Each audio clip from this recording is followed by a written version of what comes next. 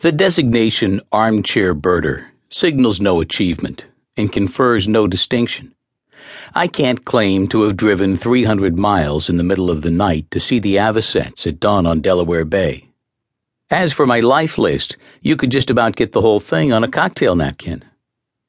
What I do mostly is hang feeders and watch the birds that come to me. I listen to their songs and sometimes succeed in figuring out which bird is singing which tune. I observe what I can of their behavior. If a bird happens to wander in that I haven't seen before, it's a big day.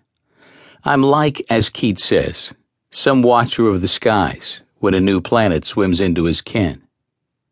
Following family tradition, I've always hung a bird feeder or two, but my skies got bigger 10 years ago when my wife and daughter and I moved from the suburbs to the country. I began seeing woodland birds I'd only seen pictures of: tanagers, indigo buntings, pileated woodpeckers, the shy and retiring yellow-billed cuckoo. The first spring we were here, I looked out the window and dropped my spoon into my cereal bowl. A rose-breasted grosbeak was sitting on the feeder. My goodness, Peterson's cover bird, not 20 feet away. Again, though, you don't have to live in the woods to be an armchair birder. On the other hand, if your interest extends beyond the boundaries of your own property, you are permitted to get out of your chair, temporarily anyway.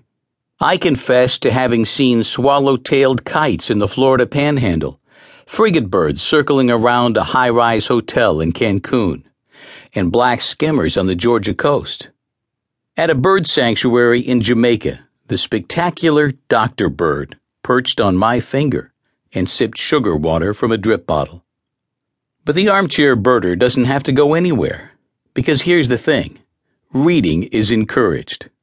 Birds, after all, are downright remarkable creatures, and there's only so much I'm going to find out by watching the chickadees, nuthatches, and titmice that come to the feeder all year round. So, establishing my armchair status, I have an ever-expanding bookshelf that includes, among other things, some Audiobook, some Forbush, and a dozen or so volumes of Arthur Cleveland Bent's Life History series. I skim through the publications of a couple of bird organizations I've given a few dollars to. Thanks to the folks at the Cornell Lab of Ornithology, I can subscribe to the Birds of North America online, an unbelievable resource. The more I find out, of course, the more I want to know. There's no end to the mystery and wonder of bird behavior. Sure, part of me wants to be out in the field on top of Kennesaw Mountain at the break of day, watching the warbler migration, or tromping through the swampy forests of southeast Arkansas to confirm the reappearance of the majestic ivory-billed woodpecker.